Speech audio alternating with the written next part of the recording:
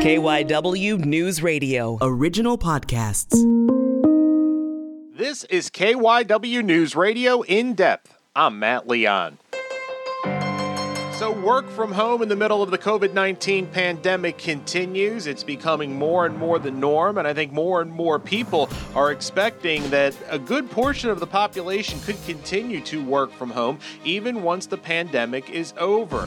And that leads to a lot of questions when it comes to office and commercial real estate. If companies and businesses realize they don't need as much space, what are the ripple effects to that? We wanted to drill down into this, so we caught up with David Wilk, professor of finance and director of the Real Estate Center at Temple's Fox School of Business, and had a really interesting conversation. Give a listen. So let's start overall here. We are several months into this pandemic, and a good amount of the workforce continues to work from home.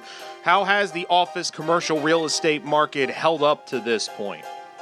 I think on one level, as far as rent collections, it hasn't been as bad as people thought it could be in terms of collection of rents, maybe in the mid 80s to mid 90s.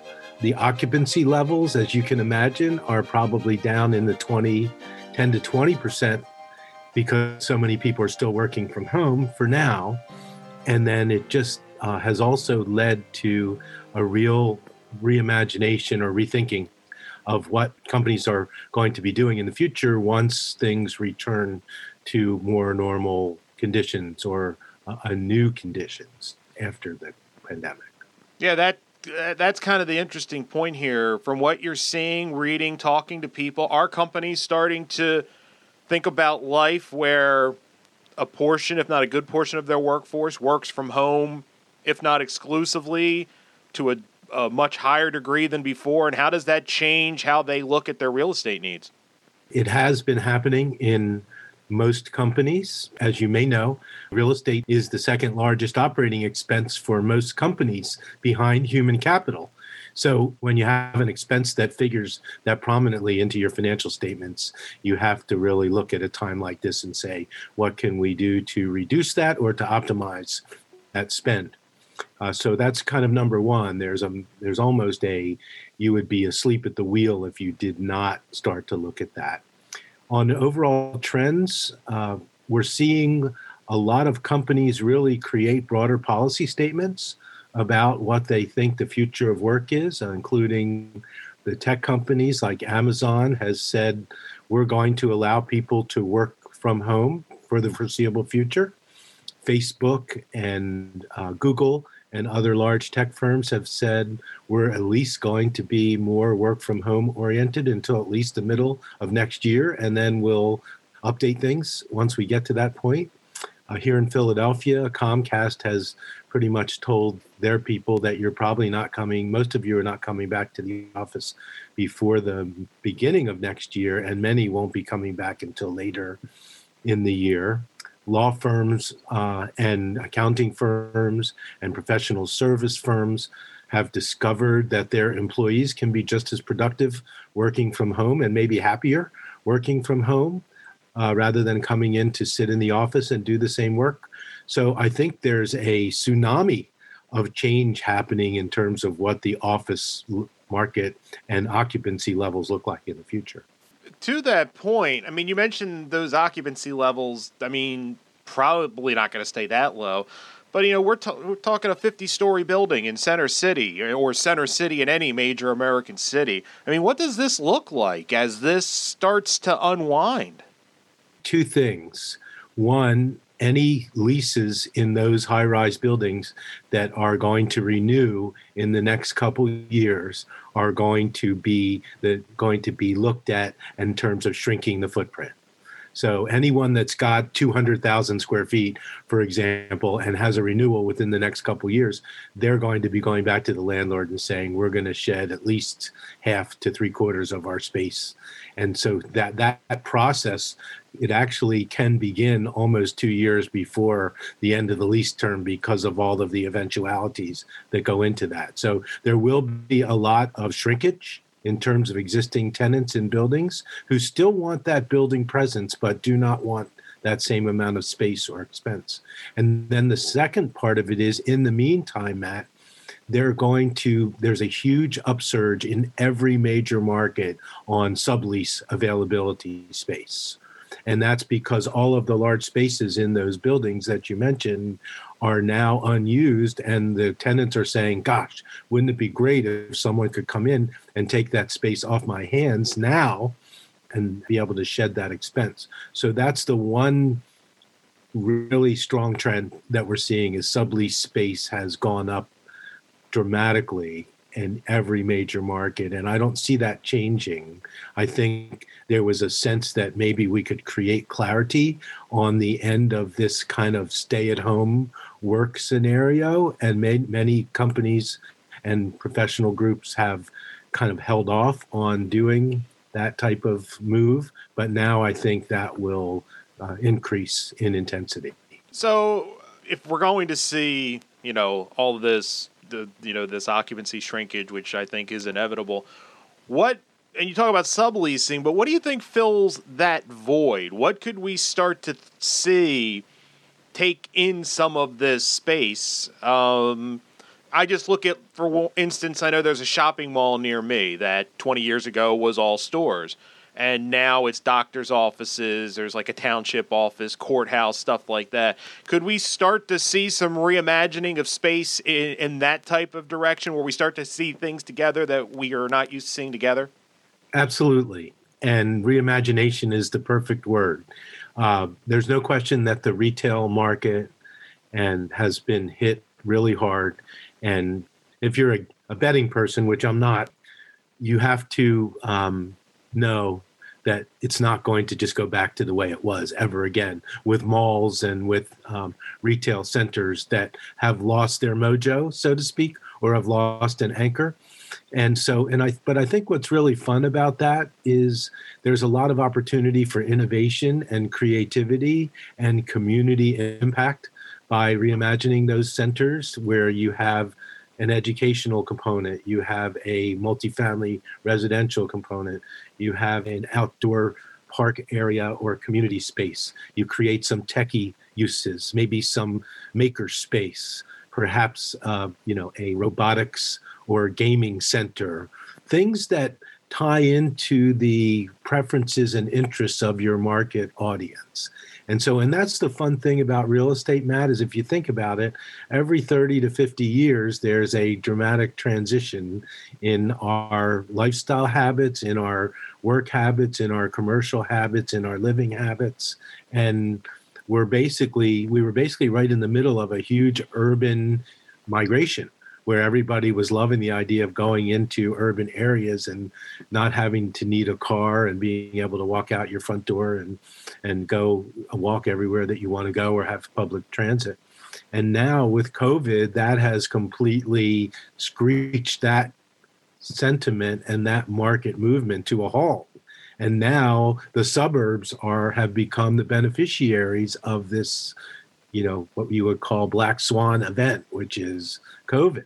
So what we're finding is that those malls that were kind of saying, like for example, near me, Granite Run Mall had JCPenney, it had Sears, it had Boscov's, and a development group came in and completely transformed that site.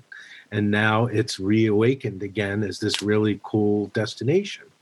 So I think that's just beginning to happen. And I think that that's a good trend because we need to constantly meet the market. And by reimagining properties into higher and better uses is a great way to do that. What's your level of concern? How concerned are you? We talk about low occupancy and we talk about places wanting to shed space and stuff like that. I would think eventually that starts to pile up, that the supply, there's more supply than demand, and you're going to have people that can't make the rent.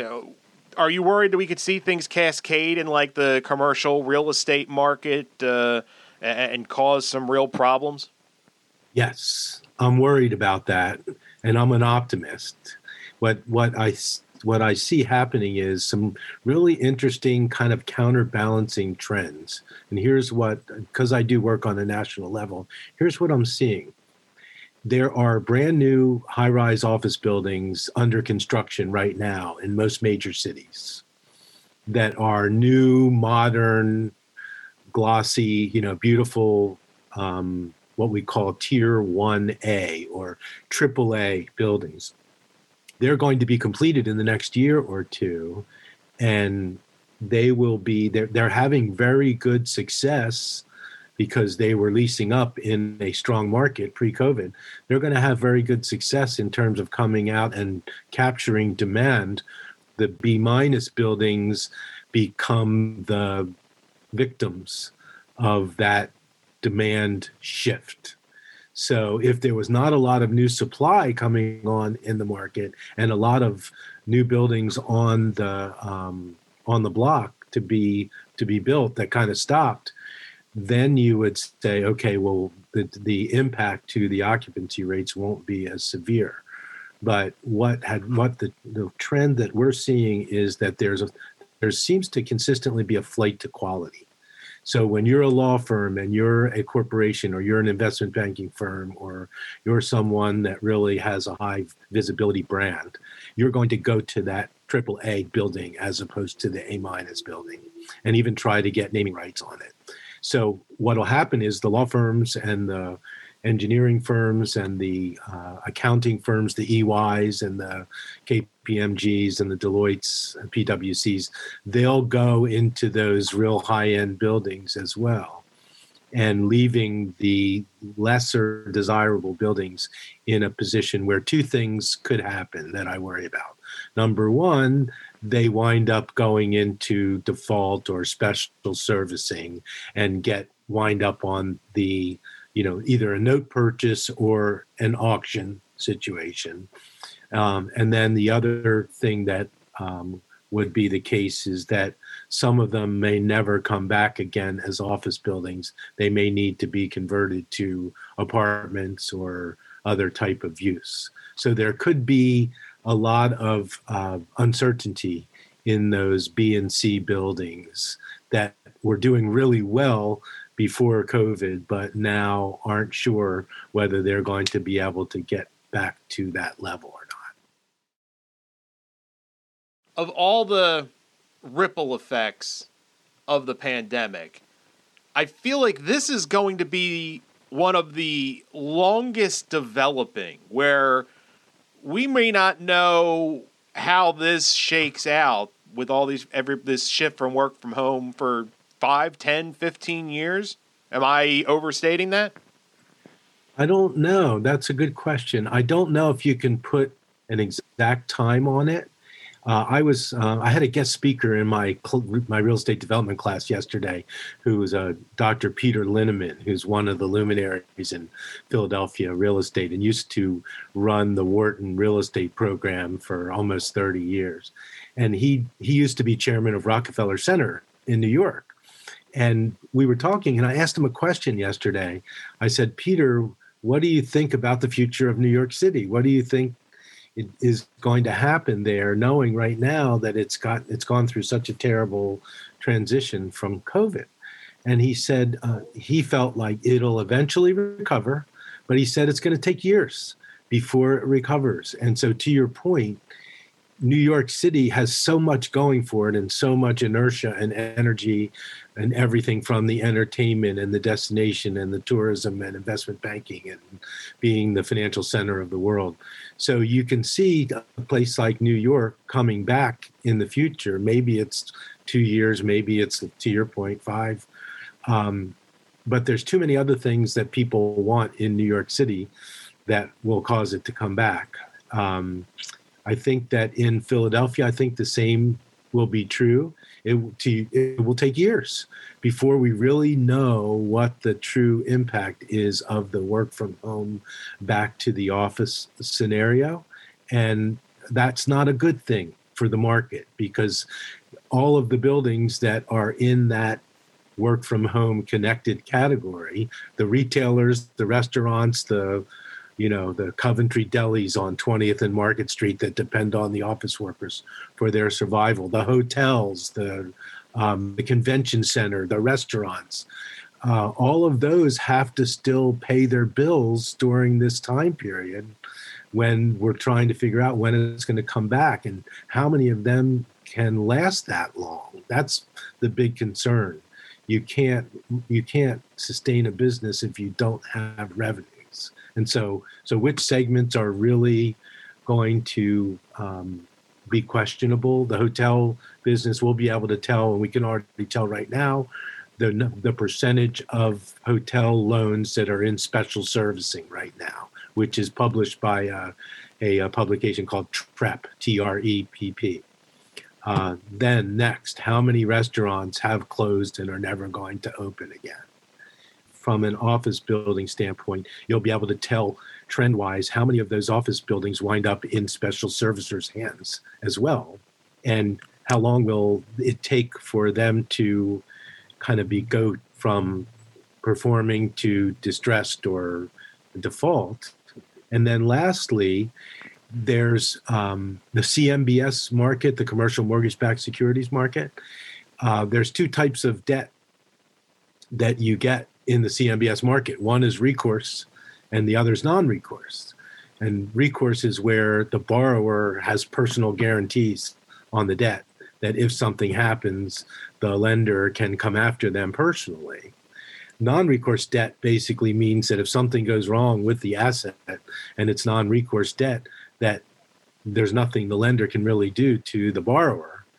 And in that case, what we found in the Great Recession and may very well find in this next wave in the next couple of years is that non-recourse debt on buildings that are not cash flowing is going to wind up with what we call jingle mail, which is where the borrowers mail the keys to the property back to the lenders, and the lender has inventory of unperforming buildings to deal with. So if the COVID work from home scenario continues a lot longer, my fear is there could be a lot of non-recourse debt where the jingle mail is inundating the lenders, which is similar to what happened in the recession as well. Because if you're a building owner and you have negative cash flow, you can't make your mortgage payment, you know that your tenants are going to be shrinking their space in the future,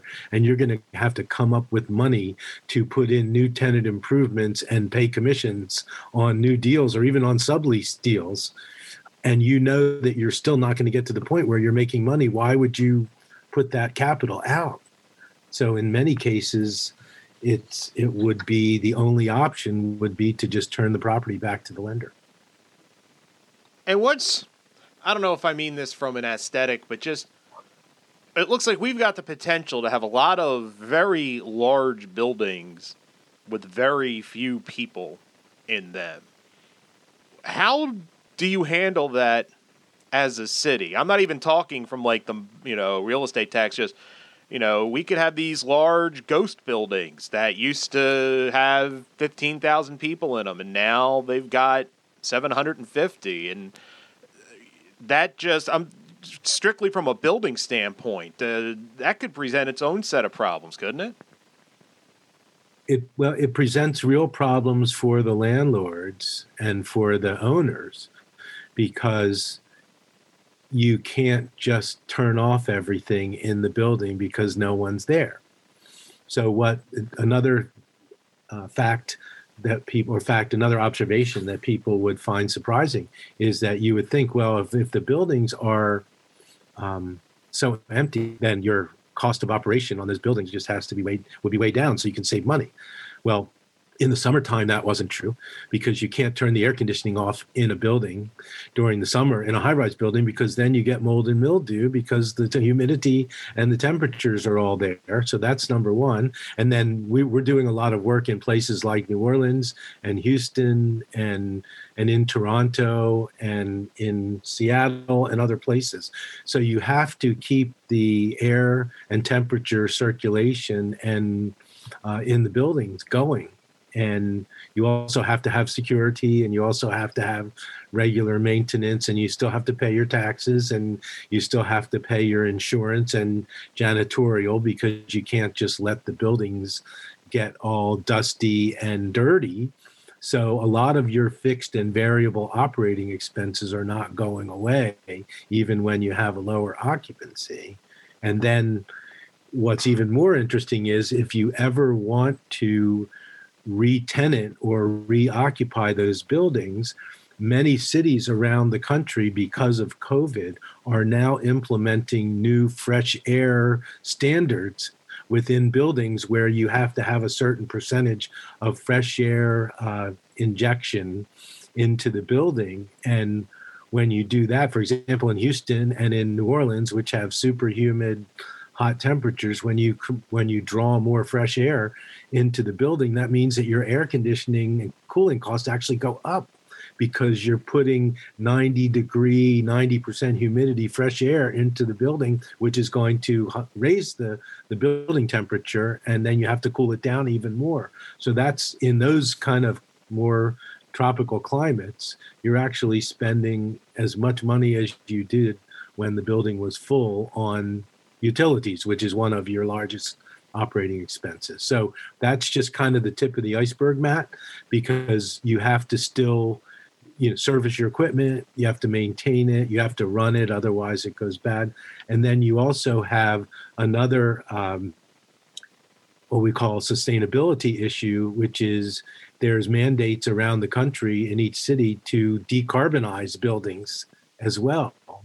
And then lastly, from COVID, how are companies going to feel comfortable bringing their employees back and their workers back into the building without having extra comfort that the air that's coming in there is not going to, HEPA filters and other types of systems to make sure that the transmission of airborne particles and things like that is better when you move back in than it was before you work from home. So it's really, to your point, it's really complicated, and it's a lot of burden on the owners and on the companies, because nobody wants their workers to come back to the office and have an outbreak of any type of illness or negative health conditions. That's it for this episode of KYW News Radio In Depth. You can listen and subscribe to the podcast on the radio.com app or wherever you listen to your favorite shows. I'm Matt Leon, and we'll have another episode out soon.